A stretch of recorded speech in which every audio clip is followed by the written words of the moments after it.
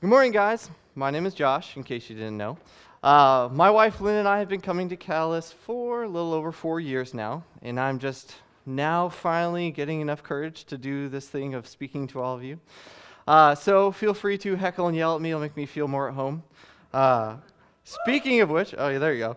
I'm pretty sure that some of us have probably gotten into some dumb yelling matches over stupid stuff, maybe once upon a time. For my wife and I, it was a fight over dishes. I'm sure no one's ever had that fight. And in the end, it ended in me yelling at her that she didn't really love me, and that she yelled back that I was acting like her 5-year-old sister. So yeah, not really a proud moment there. But it lends itself to believe that it's not that surprising that our churches are probably known for arguing and splitting over some pretty dumb things. So how ridiculous, you ask? Well, here is my top 5, if that's a good thing. Number 1, an argument over the appropriate length of the worship pastor's beard. Number 2, a dispute over whether the worship leader should have his shoes on during service. Number 3, a dispute in the church because the Lord's Supper had cran grape juice instead of just grape juice. Number 4, 2 different churches reported fights over the type of coffee. In one of the churches, they moved from Folgers to a stronger Starbucks brand, and in the other church, they simply moved to a stronger blend, and members of that church left. And number 5, some church members left the church because one church member hid the vacuum cleaner from them, which resulted in a major split and fight. Or fight and split.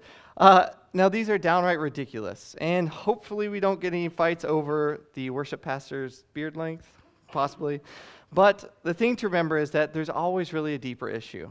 The vacuum fight wasn't really about the vacuum all along. There was an issue underneath these issues that went unaddressed for a long time. Now, our inability to identify and engage with these issues is a real problem. And it's safe to say that the church, the body of Christ, we're kind of known for our arguing and infighting. And our arguments aren't always about silly things, though. Sometimes these arguments over core issues that really mean a lot to us. I mean, I've personally seen churches split over things like alcohol and homosexuality and finances. But this morning, I'd like to propose that making conflicts about determining who is right and who is wrong, we're really missing the point. The goal of our faith has never been about being the most right. It's about connecting people to Jesus. Now, I'm not saying that these issues need to be brushed under the rug and not dealt with. I'm saying, and also what I'm saying is that when I say unity, don't misunderstand that for uniformity. We are all individuals and we're crafted by God, and we all have different life experiences. And because of this, there's always going to be some natural disagreements that we have. But the truth is that these issues don't have to simmer over until they boil up into fights. And when fights eventually do happen, it doesn't have to mean the end of relationships. But our deep lack of unity over both the trivial and the important has really hurt us, Christ's image, and our witness. But when we have a foundation of unity, when we're all on the same page, we can actually invite the other side into a deeper relationship with both God and us through conflict. So today is going to be about refusing to be the morality police, always looking at each other and judging or feeling like we're being judged, because really that's just exhausting. Instead, today is going to be about committing together to look to Jesus. He's the one at the center of our common faith. So let's sing together about and direct our love and our worship and our attention to Him. All right, guys, so this is in the church calendar, which was new to me coming to Catalyst. This is the season of Epiphany. And as the season following Christmas, Epiphany celebrates God being revealed not just to a select chosen few, but to the whole world. And this year, our Epiphany series is called Ask Better Questions. So during the series, we're going to be reading the letter that the Apostle Paul wrote to the church in Corinth. This letter is responding to the questions that they raised. And their questions are going to be specifically about how to understand God working in their lives. In other words, what does it mean to say that God is for my world? And when they're asking those questions, they really want to know, what does it mean that God is for me? Or what does it mean that He says, for my world? So, one of my favorite things about the Bible is it's kind of like an onion. Has layers. And just like an onion, farther down through the layers, the better it gets. if you like onions, which I don't, but that doesn't work. So this book and chapter have several things going on, which is really interesting. The broader context is that this church of Corinth is struggling with a whole host of conflicts and issues at the exact same time. You may remember JR referenced some a couple weeks ago of people sleeping with their mothers, but we won't talk about that this week. That is because this church is full of an incredibly diverse people, and of course, naturally, all of them are at different levels of spiritual maturity.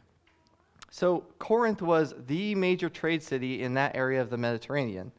The isthmus it's located on is smack dab in between two land masses and two significant bodies of water. So naturally, thousands of people and tons of goods and dozens of different cultures are passing through this city on a daily basis. So it's safe to say that some conflict is expected. The Corinthian Christians were diverse. So when they couldn't resolve these conflicts, they wrote a letter to Paul and asked for some wisdom and guidance. And I'm going to go out on a limb and assume that Paul expected this, considering he planted the church. And one of these issues that they were disagreeing on was about whether it was okay to eat meat that had been sacrificed to idols. And if you're anything like me, you probably haven't been to an animal sacrifice lately, so this might be a little kind of weird, but unless you count going to the Salt Lick, which is heavenly experience. But what was the big deal with the meat offered to pagan gods versus Yahweh? Well, the issue that many of these Christians had was, one, that meat would be considered unclean, and two, that in a way you were tacitly approving of idol worship by doing that. Now, the more mature believers understood that those fake idols were just that. They weren't real. They were no more real than this stand right in front of me here is. So with this understanding, they were eating anything and everything whenever they wanted to. But that caused others to doubt their faith because they felt, why would any true believer want to endorse idol worship or even be associated with that? So understanding both these sides and seeing the issue, Paul was able to write an incredibly wise and unifying response that we saw in chapter 8, and it goes like this. So what about eating meat that has been offered to idols? Well, we all know that an idol is not really a god and that there is only one God. There may be so-called gods both in heaven and on earth, and some people actually worship many gods and many lords. But for us, there is one God, the Father, by whom all things were created and for whom we live. There is one Lord, Jesus Christ, through whom all things were created and through whom we live. However, not all believers know this. Some are accustomed to thinking of idols as being real. So when they eat food that has been offered to idols, they think of it as worship of real gods, and their weak consciences are violated. Now, it is true that we can't win God's approval by what we eat. We don't lose anything if we don't eat it, and we don't gain anything if we do. But you must be careful so that your freedom does not cause others with the weaker consciences to stumble. So what he's saying is that even though all this meat is offered to idols, it doesn't really matter. Well, why? Well, because there's only one true God. So Paul is clearly coming out on the side of the more mature believers here. But let's just pause for a second and think of the context here. When Paul wrote a letter to a church that he had planted, how they all got to hear it is they all sat down together and someone read it out loud in front of everybody. So that means that the ones that he called weak were sitting right next to the ones that he called strong.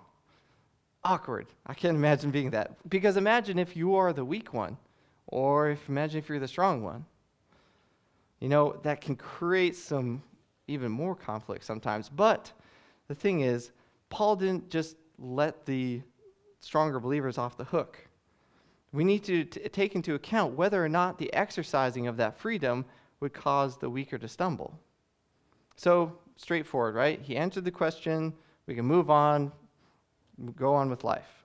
Well, he did, but being Paul, he always likes to push the issue a little further.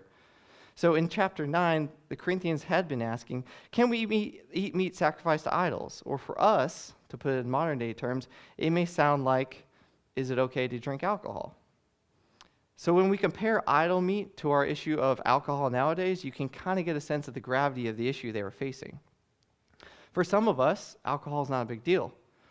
We haven't had issues with it. We can drink a little, not get drunk, don't indulge in it too much. Whereas for others of us, alcohol is a serious issue. It's created a lot of heartache in our lives or the ones that we know. So the ones who drink aren't a bunch of drunkards who are looking to party all the time, but the ones who don't drink or don't want people to drink aren't a bunch of prudes or killjoys. Each side really has a reason that they hold to their beliefs. But really underneath these questions lies this base one of am I right? Is my way the right way? Because I really feel like it is. And for the Corinthians, being right meant they could do what they wanted. Being right about that issue gave them the right to eat meat or not eat it as they saw. And we're the same way sometimes. We want faith to be about who is right and who is wrong. But Paul wants more from us. He wants to peel back another layer. He wants us to ask that deeper question. So we're going to read now in 1 Corinthians chapter 9. And you can take a second to turn there. We're going to start in verse 19 this morning. It goes like this. Even though I am a free man with no master, I have become a slave to all to bring many to Christ. When I was with the Jews, I lived like a Jew to bring the Jews to Christ. When I was with those who follow the Jewish law, I too lived under that law. Even though I am not subject to that law, I did this so I could bring to Christ those who are under the law. When I am with the Gentiles who do not follow the Jewish law, I too live apart from that law so I can bring them to Christ. But I do not ignore the law of God. I obey the law of Christ. When I am with those who are weak, I share their weakness, for I want to bring the weak to Christ. Yes, I try to find common ground with everyone, doing everything I can to save some. I do everything to spread the good news and share in its blessings. No, there's a lot there. But Paul is really saying, hey guys, you're really missing the whole point. He would do just about anything to bring someone to Christ. So asking, am I right, is the wrong question. The question needs to be, am I loving the person on the other side? Jesus didn't say, go and tell everyone what they're doing wrong and how they can be more like you. He said, go and spread the good news. And the news is that the God of the universe wants a relationship with everyone. So Paul explains that his freedom allows him to become all things to all people, that he's not really bound by the social rules or people's expectations. He can go out to the bar on Saturday night and then go to church the next morning. So that means we as Christians are free to do whatever we want, whenever we want, which is awesome because I'm having a kegger tonight and everybody's invited. Kidding, not tonight. It's next week. No. But if that was our first reaction to what Paul said, then it reveals a spiritual immaturity in us. It shows that our first instinct is that of a teenager whose parents went away for the weekend. That we are seeking to fulfill our selfish desires and often sinful desires rather than the purpose that God is calling us to. Yeah, I had to admit that to myself too. Because more often than I'd like to admit, I am the teenager. But I know that it can feel like a slippery slope to say that we have the freedom to become all things. Yet Paul was not looking for an excuse to go out and drink and party. He was saying that we're missing the point, asking the wrong question. We need to ask, am I loving the person on the other side? Am I using my freedom to help others rather than myself? Paul seemed to anticipate this teenage-like response, though. He even addressed it earlier in chapters by referencing a common saying that they had all heard before. All things are permissible, but not all things are beneficial. Paul said that he used his freedom to become a slave to all. Yet becoming a slave doesn't also mean we become a slave to their sins as well. So yeah, just because you can do something doesn't necessarily mean that you should do it. So someone who is strong, maybe not likely to get drunk, could say, I'm free to drink whenever I want, wherever I choose, because I can handle it. I won't get drunk. I won't lose this control. And while that might be true, in the presence of someone who is weak, or maybe someone who struggles with alcoholism, the stronger person needs to consider the potential consequences of their behavior on the weaker. So if I insist on drinking alcohol in the presence of an alcoholic, my behavior might tempt the alcoholic to fall off the wagon. But so if we're supposed to really avoid causing to stumble while meeting them where they're at, how do we do that? What does that really look like for us? Well, it means stepping into their world and what they're accustomed to. But like in verse 21, he says this, when I am with the Gentiles who do not follow the Jewish law, I too live apart from that law so I can bring them to Christ. But I do not ignore the law of God. I obey the law of Christ. So for Paul, I kind of imagine a scenario like this. This is my own made up. This isn't biblical. Paul is meeting with some fellow Gentile Christians, and like any good Nazarene, I kind of imagine that they're all eating together. So the host is bringing out all these delicious sides one by one, filling up this large table, and then they bring out the main dish, the best part, it is bacon-wrapped quail. So now, Paul, who was a Jewish scholar, he was a Pharisee before he converted to Christianity, and so that meant that he's got years and years of Jewish customs and beliefs ingrained to his head. I'm sure none of us can identify with that. I'm sure that every bone in Paul's body would be screaming that he can't, as a good Jew, eat bacon. That's not allowed. But then he's the guest of honor with these Gentile Christians. So everyone's looking at him, waiting to see what he'll do. And he slowly reaches out, grabs that first piece of quail, and takes a bite. And I kind of imagine everyone in the room just kind of breathing a sigh of relief. Well, why? Well, probably because they felt, hey, he's like us. Like, he's not up here and we're down here, and he's this Jewish guy and we're just basic Gentiles. And Paul knows that eating the bacon doesn't make him any less a Christian than not eating it does. But he went out of his comfort zone so that he could break down a well-known barrier between Jews and Gentiles. It was about doing all that he could to reach the most people. Plus, he got to eat bacon. I mean, that's kind of an obvious one there. And so it also meant that the next time that Paul went and hung out with the Jewish Christians, he didn't bring a plate of bacon with him to that meal. So being free in Christ means that we don't see ourselves as better than someone else because maybe we don't struggle with the same things that they do. Being free in Christ might mean driving a friend to an AA meeting, not because they can't drive themselves, but because they need support. Being free in Christ might mean going to an abortion clinic, not to protest, but to sit and listen to the stories and the struggles of the women there. What God wants from us is a relationship. So isn't that what we should want to build with those around us? We are not called to tell people what they did wrong or fight about whose interpretation of the Bible is right. The Holy Spirit handles all that. Christ's commandment to us was to go, not to sit around and hope that those of us who need Christ the most will just wander into a church somewhere, because that's not happening. See, Christ went out and he touched the leper. He sat and talked with the adulteress, and he ate with the thieves. Most of the people that he encountered already knew their sins and shortcomings, and they weren't looking for someone to debate what was right and what was wrong with. They wanted someone that would listen, someone to understand them, someone that would love them and be God to them. So what does that look like for you to humble yourself? What does it mean for you to step into an uncomfortable place, but it's going to be a place where you can reach those who need it? What does it mean for you to become the weak to the weak? For me, it was taking a road trip to Austin, Texas. I know that wasn't expected, but talk about getting out of comfort zone. Austin's, super liberal, so it's hard to go there sometimes. But this time, it wasn't the destination that had me feeling out of sorts or anything, but more so the company I was with. I was heading out on a last-minute, day-long road trip with two guys that I barely knew anything about, but they invited me, so I figured, sure, why not? And then we had to make conversation for like 6 hours round trip with these two people I barely know. So there's plenty of those, car pregnant silence things where you're just staring out the windows. An extrovert's worst nightmare.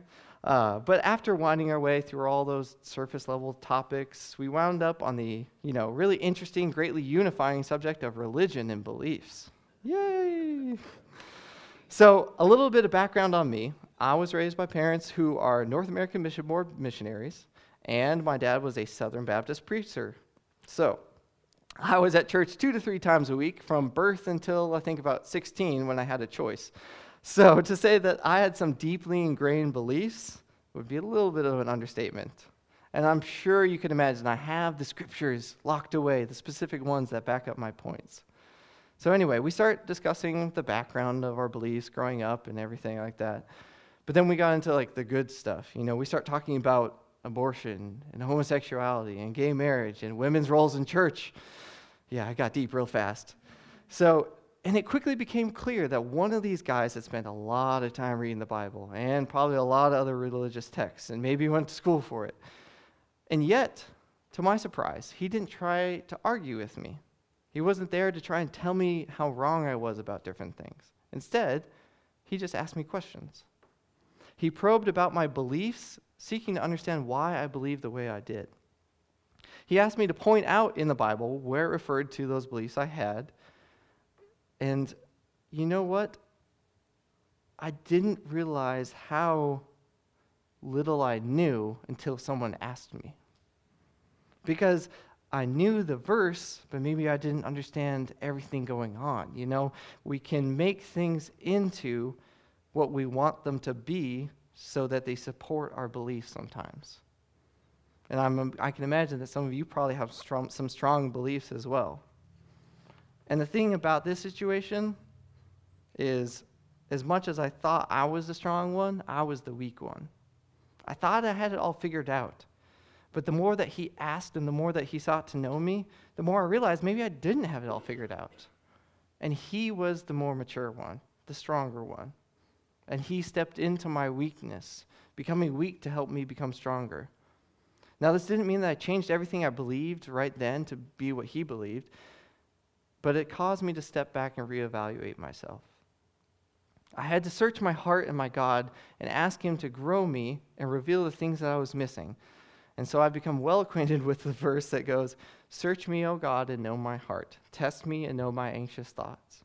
Point out anything in me that offends you and lead me along the path of everlasting life." So it wasn't really some dramatic thing that happened. It was really as simple as just a conversation. But it could have gone a totally, completely different way. It could have gone how many of our social media conversations go. He could have used this greater depth of knowledge to make me feel small in my ignorance. Or he could have dismissed me as some dummy who will never learn.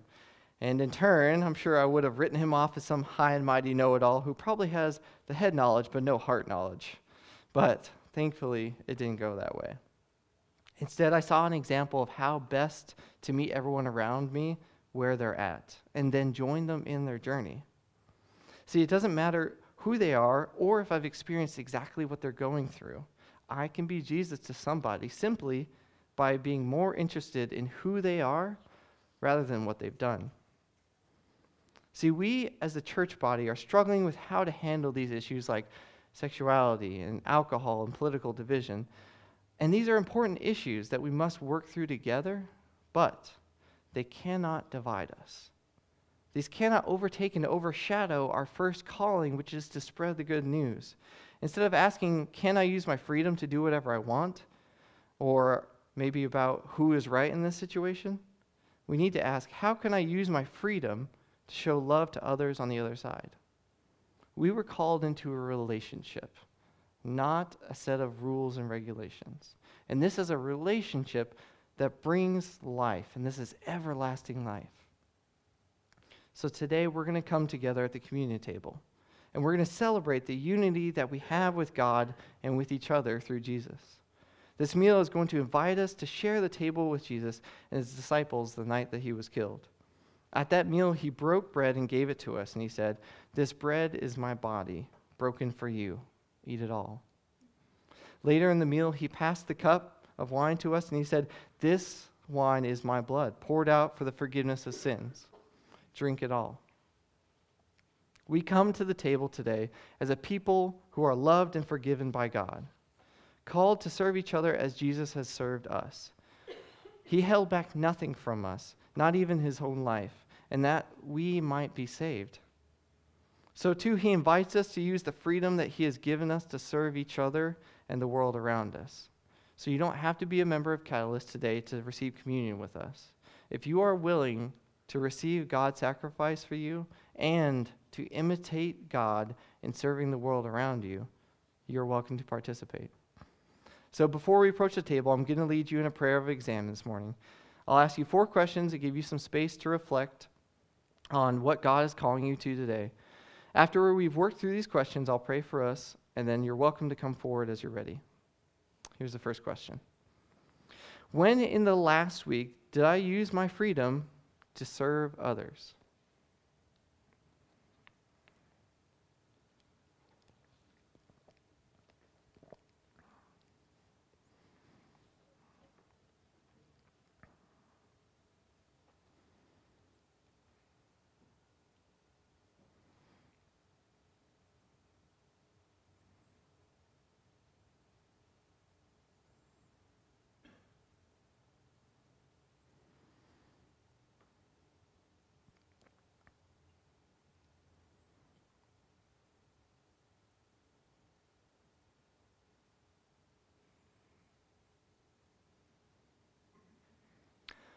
When in the last week did I insist on my rights above everyone else's?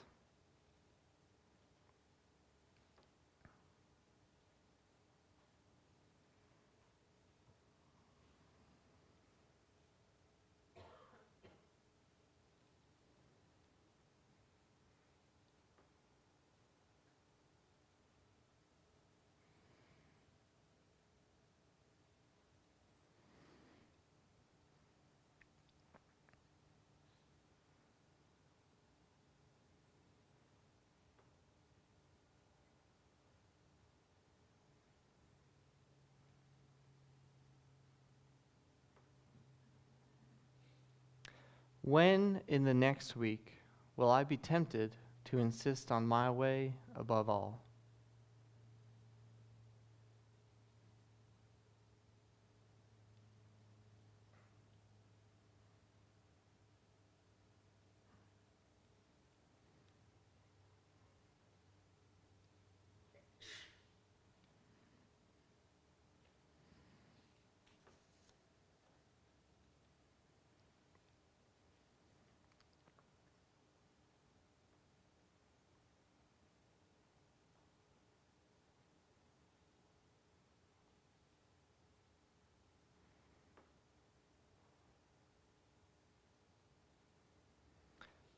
And lastly, how can I use my God-given freedom to serve others this week?